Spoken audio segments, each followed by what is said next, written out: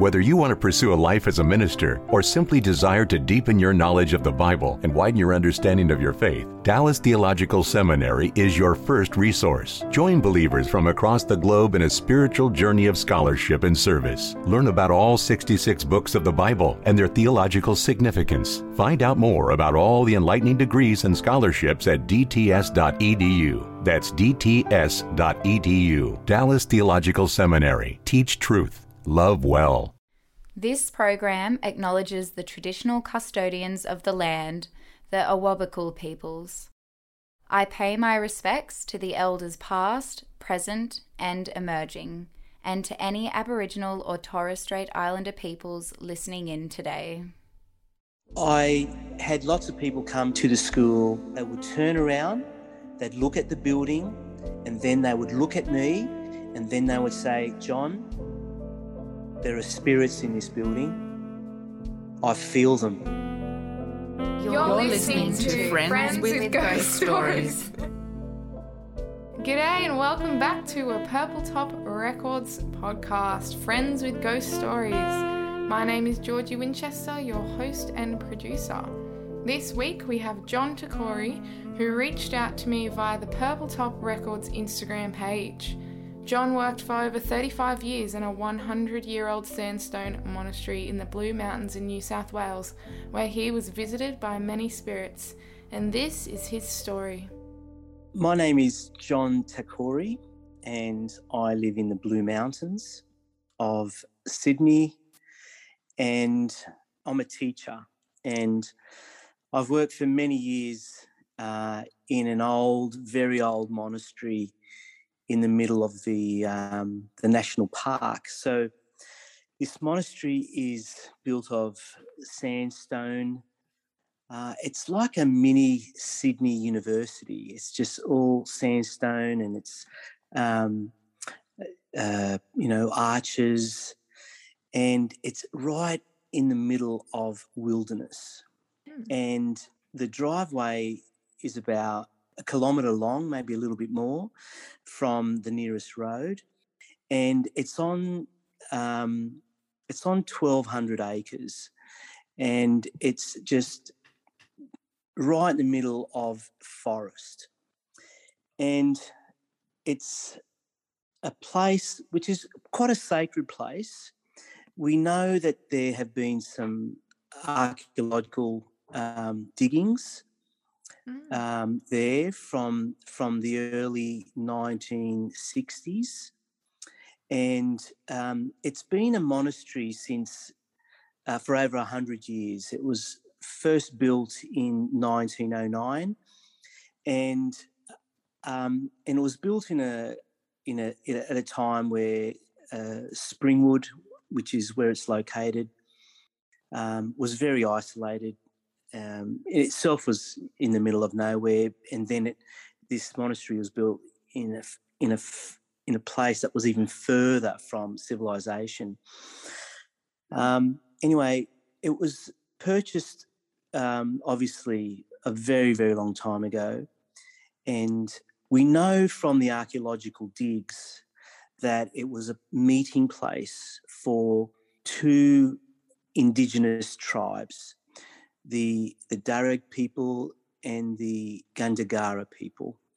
And there are plenty of archaeological artefacts that were discovered on the property. And it was a very spiritual place. And then it was quite interesting that another spiritual place, a monastery, was built on top of this a very spiritual place for Indigenous people. Anyway, so I've been working there for a very long time, decades, and I've always known it was a very special place for Indigenous people, and obviously for for people with a spiritual outlook and religious beliefs and things like that.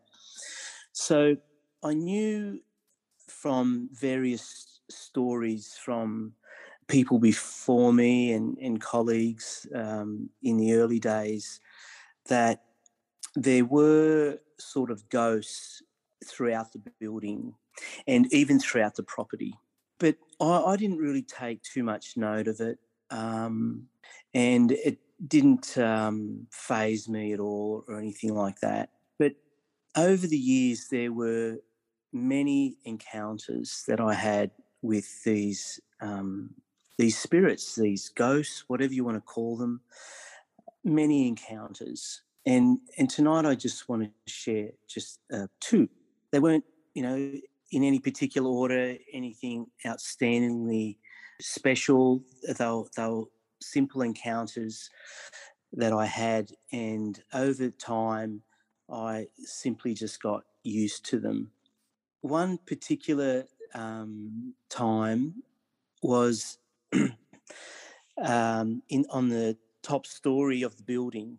So it was a 2-story sandstone building, and I'd had a lot of other encounters before this time, but this one sort of was the first time that something occurred which was physical.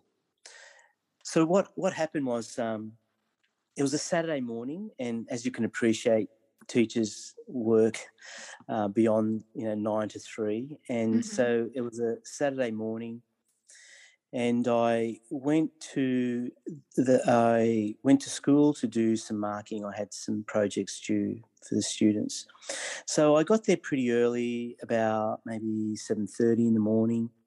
And nothing unusual, it was a common time and place and day that I frequently went to school to do work. It was quiet. Obviously, there's no kids. There's hardly anyone there. Occasionally, there might be one or two other teachers that might be doing some work. And but on this particular occasion, I walked upstairs and I went to my desk. And I had a coffee mug on my desk, and there was no one in the building. But I was aware that other people could have come in the building at any stage to do marking, whatever. But at that time in the morning, I was on my own, and I picked up my coffee cup, and I went next door to grab a cup of coffee. And it was interesting. The staff room was next door to the staff study room, and originally this staff room, this staff lunchroom, was one of the old and original chapels of this monastery, which, if you look carefully, you can identify features that it was a chapel where mass was conducted for the student monks at the time. I thought I'd just put that in context. Anyway, so I walked into this staff lunchroom, and it's shaped like a rectangle. So it's very narrow but very deep, just like a chapel would be. Anyway, the kitchenette is at the other end of the room, so you have to actually walk the whole room to get to the zip heater where you get your tea and coffee and hot water. Anyway, it was very still morning, you couldn't hear anything. It was totally silent. And I walked in the room, and as I was walking quietly, it's on carpet, so you're walking quietly in the room, all of a sudden there was this music that was playing really softly, and it was like above my head. To best describe it, it was like a ballerina music, something that you would open like a ballerina box and the music would come out. And so I sort of looked above my head, and I thought, where is this music? And it was really soft, but it was in the room. And I thought, this is really weird. And so I sort of stood still, and I looked up, and I thought, maybe it's coming from the PA system where the announcements are made by the school principal or something like that. So I sort of leant close to where the speaker was of the PA system, and there was nothing coming out of that. And I thought, this is really odd. And I thought, I wonder if someone's left a record on. This is really weird. So I actually went up to the speakers, put my head close to the speakers, my ear close to the speakers, and there was nothing coming out of there. And then I looked around the corner and I noticed that it was unplugged. It was actually it was unplugged from the electrical socket. And I thought, wow, this is really odd. Yeah. And then all of a sudden the music stopped. And I thought, okay. And at that time I felt that there was a presence in the room with me. And it was a presence that I'd experienced before. And I thought, okay, yeah, all right, no worries. I get it. So I didn't make a cup of coffee. I just walked out of the room, and that's how I do things with them. I just leave their presence. I feel like, you know, I'm in their space, and I think, well, okay, maybe you're trying to communicate with me, maybe you don't want me here, and that's okay. And I just simply turned around and I walked out. And I went into the staff study room, and the lights weren't on, so it was a little bit dark, not too dark because you could still see, but it was a darkish room. So I sat at my desk and I took out my papers that I had to mark, and I started marking, and then all of a sudden there was I was sitting about maybe 4 meters away from a door, the main door that teachers entered the room. But between me and the door was a really tall set of cupboards. So you couldn't actually see the person from where I was sitting. I couldn't actually see if anyone was walking in. And but you could hear the door open, and you could generally hear things. Anyway, so here I was marking away, and probably from the time I sat down, maybe I was there maybe 20 minutes. And all of a sudden, I heard the door creak open. And as soon as I heard the door creak open, I straight away thought, oh, a teacher has come to do some marking. So I shouted out, how you going? It's John here. Just doing some schoolwork. And there was no reply. And then the door shut, and you could hear it just click closed. And I sort of just waited, and then I heard these sort of very faint footsteps walking, and I just thought, hey, it's John here, just doing some marking. How you going? And I said that without really knowing who it might have been. But there was no reply. And then all of a sudden, those footsteps just stopped. So what I did is I stood up, and once you stand up, you can see over the cupboards, and there was no one there. And I thought, wow, that's really odd. So I just sat down again and I continued marking. And maybe a minute had elapsed, and then I heard the footsteps. And the footsteps, and I had my back to these footsteps. It's not that I was looking at where these footsteps were coming, because my desk was facing another way, and so my back was turned. And I actually, this time I didn't look around. I just stopped what I was doing, and I just froze, and not out of fear, but I was just quiet, and I could hear these footsteps getting closer and closer to me. And then all of a sudden, these footsteps were literally behind my chair. But at this point, I did not turn around, and I just froze, and I still had my pen in my hand, and all of a sudden, this person, this thing, grabbed with their two hands, grabbed the top of my shoulders, as if someone was putting their hands on the top of my shoulders, close to my neck. And I could feel the weight of their hands on me. And I knew that it was no body there, but it was something there doing this to me. And then all of a sudden I felt one hand lift, and as if they got their knuckles, and then from the top of my neck, they rubbed their knuckles right down my spine. And then they lifted their hands away from my body. And at that point, I realised that I had a ghostly visitor. And it was the first time in my experience that a ghost had touched me.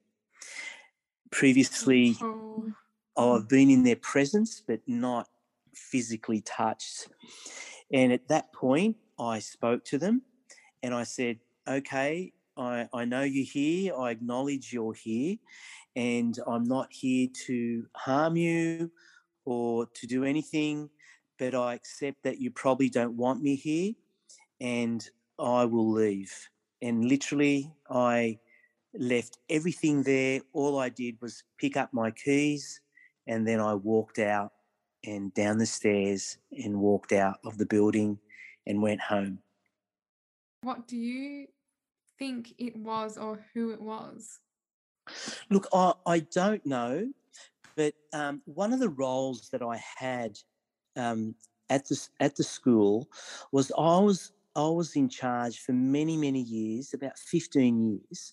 I was in charge of Indigenous students, and I was like their pastoral carer of Indigenous students. And and part of my role was to look after them and talk to them and have programs for them. And one of the other things I did as part of my role is invited Indigenous people quite often to the school to talk to the Indigenous kids or to talk to certain year groups and about Indigenous history, artefacts, workshops on Aboriginal dance, those sort of things. And without a lie, from the time that I started the role of, say, Indigenous carer, I had lots of people come to the property, to the school, and I would invite them upstairs and give them a cup of tea or a coffee. We would chat, they would do their workshop, and then after that, I would, see them out. I'd walk them literally out of the building, and I'd walk with them just as a gesture of hospitality. I'd walk with them to their cars and see them off. On every occasion, not 50% of the time, not 20%, but 100% of the time, as we walked out of the building and we went beyond the sandstone arches, which were the main entrance to the building, the Aboriginal guests would stop, they would turn around, they'd look at the building, and then they would look at me, and then they would say, "John, there are spirits in this building. I feel them." No matter who came, but they were all Indigenous. No matter who came, they always had the same message. There are spirits in this building. I knew from within a couple of months of me arriving at that school many decades ago that there were spirits there of some form. But to have an Indigenous person consistently tell me, without knowing the history of the place, never setting foot in that place, saying to me, there are spirits in here, I feel them, was very, very fascinating. And it just re-emphasised to me what I had felt in that building. Wow. Do you think you are more connected or susceptible to feeling the messages of spirits? Look, I don't know if I'm more susceptible to that or open. I probably am more open to things like that. I do have a belief system. I am a spiritual person, and I have been all my life.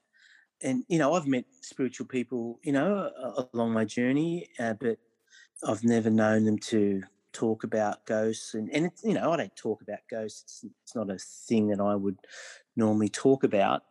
But I wouldn't say I'm more susceptible to it. I'm probably a bit more open-minded about it. And I appreciate that they do exist.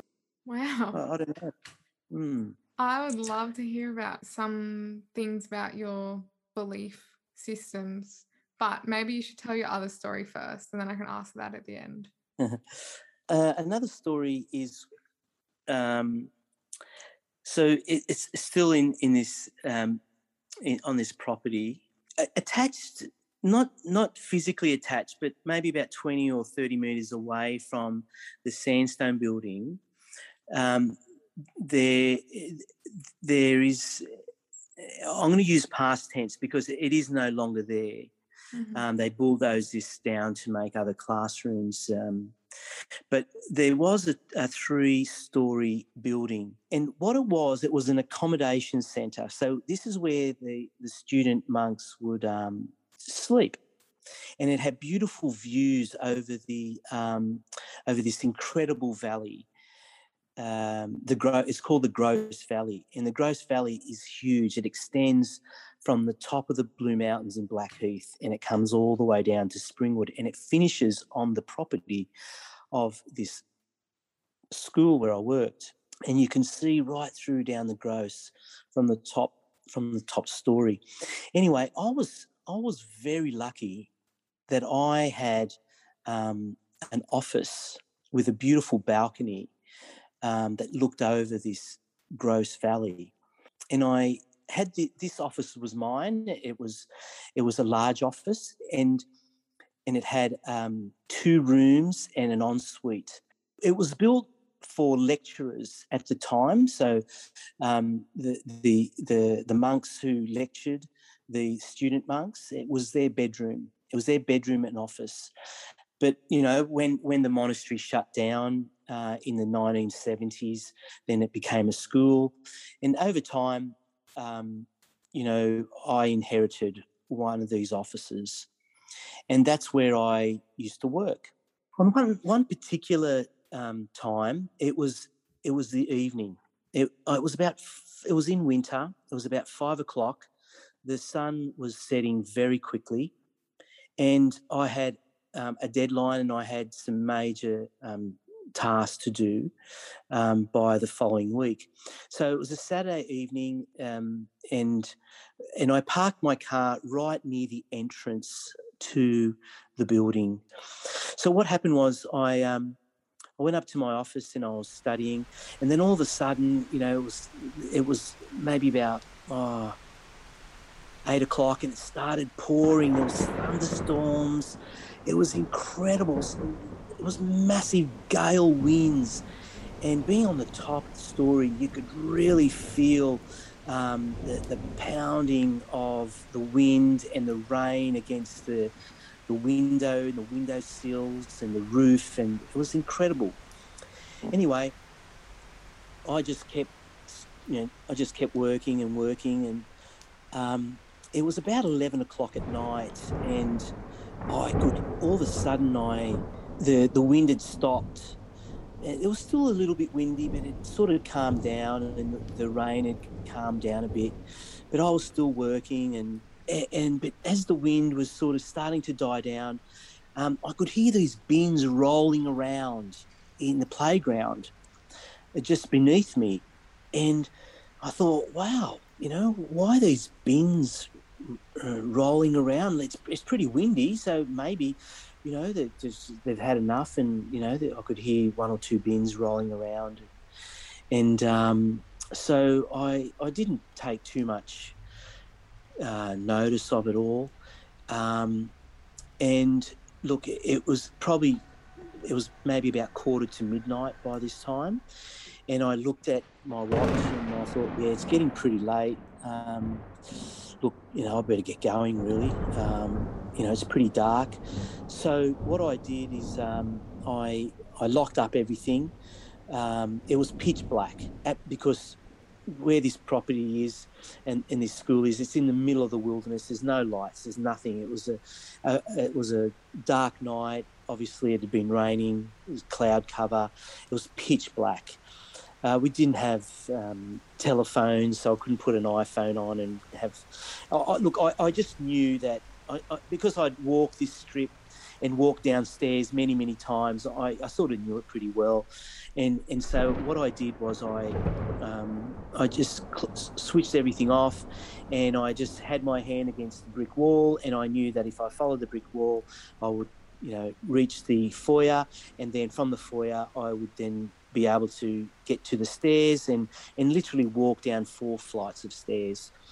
And it was pitch black, like I said. But when I got to the bottom, one wall was all glass. Where the stairwell was, it was all glass. There was maybe a little bit of light coming through. Anyway, I got down to the bottom, and my car was parked right near the doorway. So I opened the door. As soon as I locked it, I could literally just, 2 meters, I jumped in my car. And when I jumped in my car and I turned my lights on, all of a sudden I saw all the rubbish bins everywhere. And I thought, wow, this is really, really odd. And there was branches and things. I know it was a terrible storm, but I thought, this is really odd. Anyway, what I did was I started the car and turned the lights on, and I was then dodging the bins, and I drove through the playground and then alongside the sandstone building. As I was driving extremely slowly. I saw this to the left corner of my eye. It was pitch black, but I noticed this white flash, and I put my brake on, and I thought, what was that flash? And it was a small flash. It was like the flash of a human being.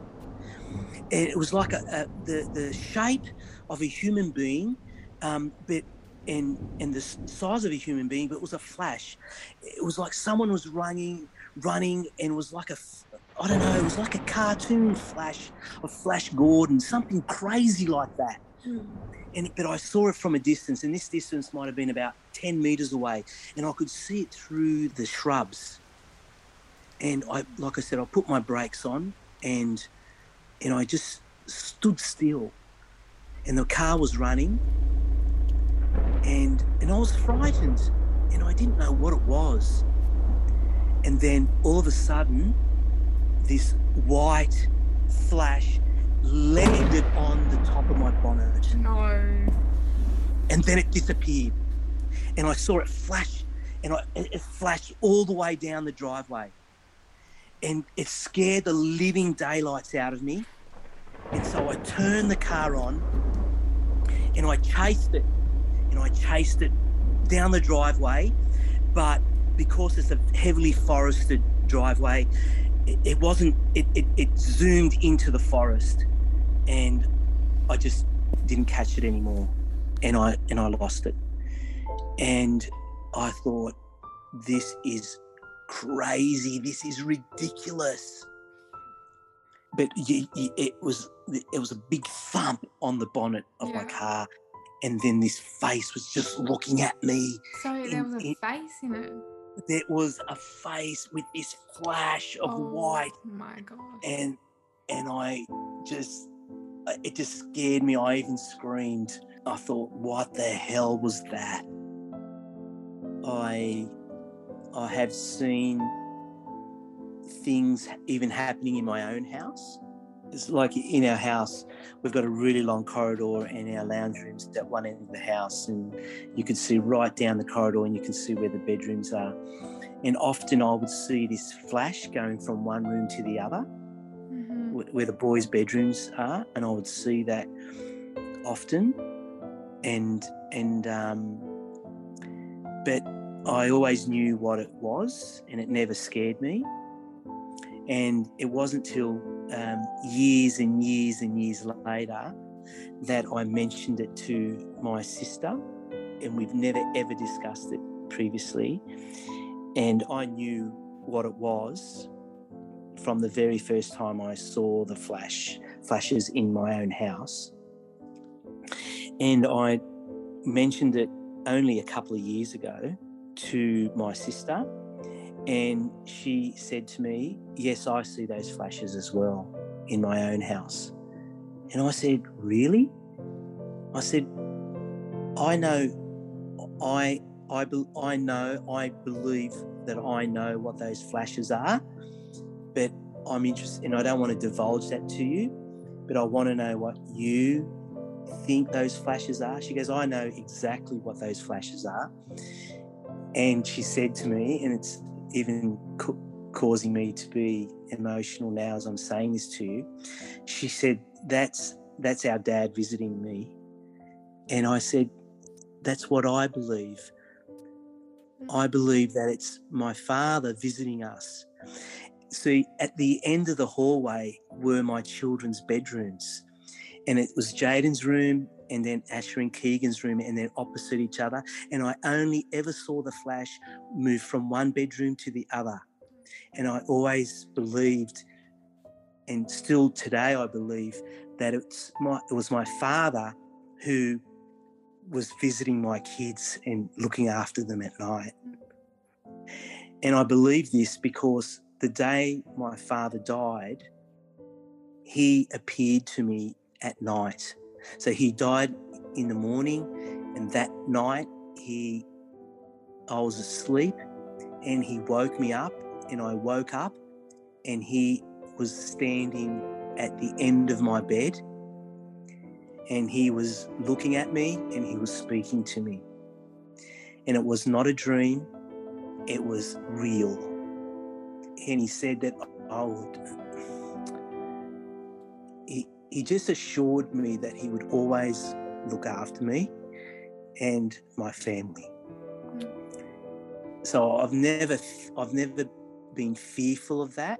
And it was very interesting that when I shared this story with my sister, without giving her any insightful detail, that she experienced exactly the same thing. Wow. Yeah. Very crazy. I really think that you're definitely one of those people who are just more open to it, and kind of like it sounds like a bit medium-like. You know what I mean? Yeah. Look, I'm not a medium. I don't. My understanding of mediums are people who may have spoken to you, and then you relay information about other people. Experiences. So dead people speak through a medium to talk to their loved ones, and I've heard mediums speak and things like that. But I certainly don't do that, and I've never experienced that type of thing. So my encounters have been very different, I guess. So there's just a couple of stories that I thought I'd be able to share with you and your listeners. Yeah, thank you so much. That's so nice to open up and talk about it, because it's not a conversation you have every day, so it can be hard. It isn't. But I do want to ask you, where do you think that you go after you die? Look, I do believe that there's life after death, and I really believe that you go from one aspect of a existence, and you pass through into another level of existence. I really do believe that. And I've always believed that. I mean, I'm a bit of an odd bod in the sense that when I left school, I was in the music industry for a little while, and then I decided to go to university, and I remember that that one of the things I wanted to do was to study theology, and theology is the study of God. And for a young person, 18, 19-year-old, 20-year-old, it's very odd for a young person to want to go and study that. It's a degree that people would study if you wanted to be a priest or a nun or something like that. But I found it just interesting. I found it extremely interesting, and I obviously had I didn't have an intention to be a minister of religion or anything like that. It was just a fascinating thing. I did major in theology in my undergraduate studies, and I did learn a lot about different things and about spirituality that you normally wouldn't be taught in a religious school like a Catholic school or an Anglican school or anything like that.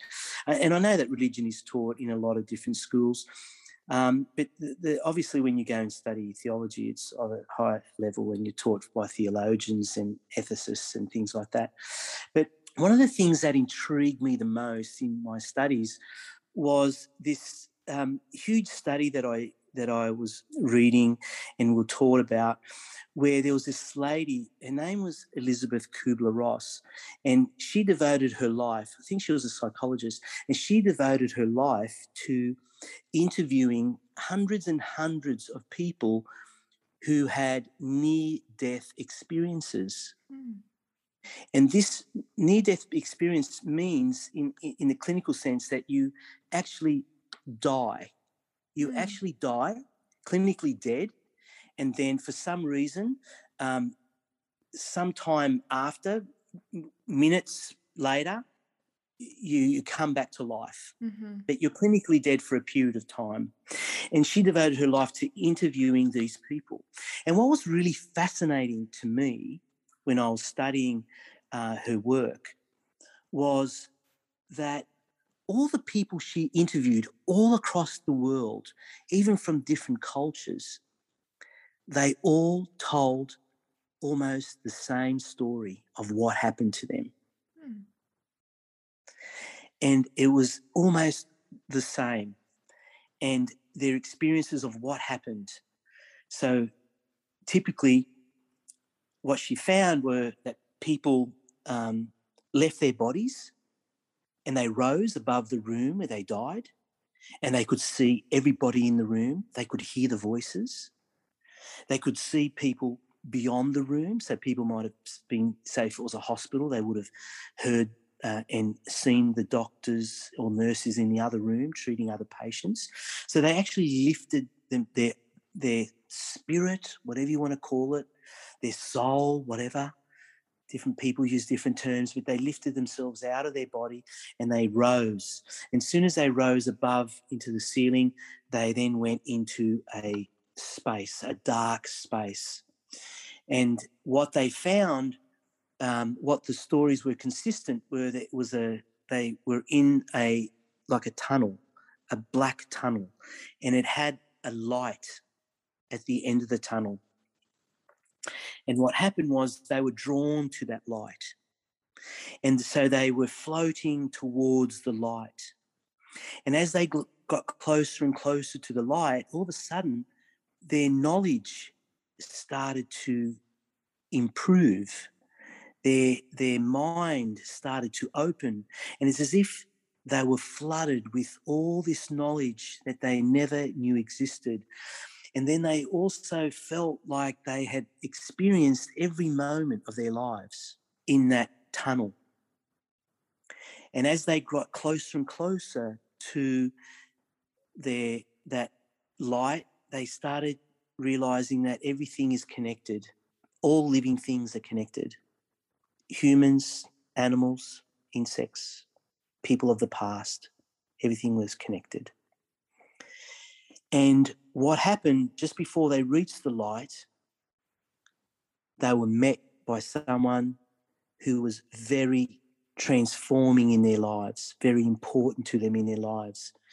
It could have been a grandparent, a deceased grandparent, a deceased parent, an uncle, or someone they met along their journey who had was now deceased but met them along the way. And it was like a greeting, it was them meeting, right? Mm. And at that point, they had to decide whether to move closer to the light or to return back to where they came from. Those stories, and obviously Kubler-Ross's work has been studied and developed upon since then, and there's many scientific papers that have been written about near-death experiences, and what you'll find is almost the same story repeated over and over again. Wow. It sounds so nice. Yeah, what's really fascinating is that these people who've experienced near death, they're not afraid of dying anymore, and they know that there's no pain, there's no fear, you don't need anything.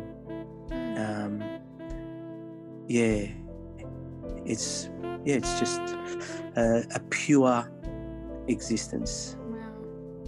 We are all energy. All of us are energy, and that energy just passes through some sort of prism into another space, and there's energy beyond that too. This is a Purple Top Records podcast, Friends with Ghost Stories.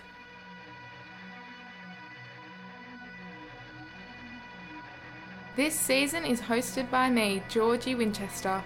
A huge thank you to John for reaching out and sharing his incredible experiences with us. Thank you to all the friends of the podcast hitting me up with their stories. If you have a ghost story you would like to share, please contact me via the Purple Top Records Instagram page.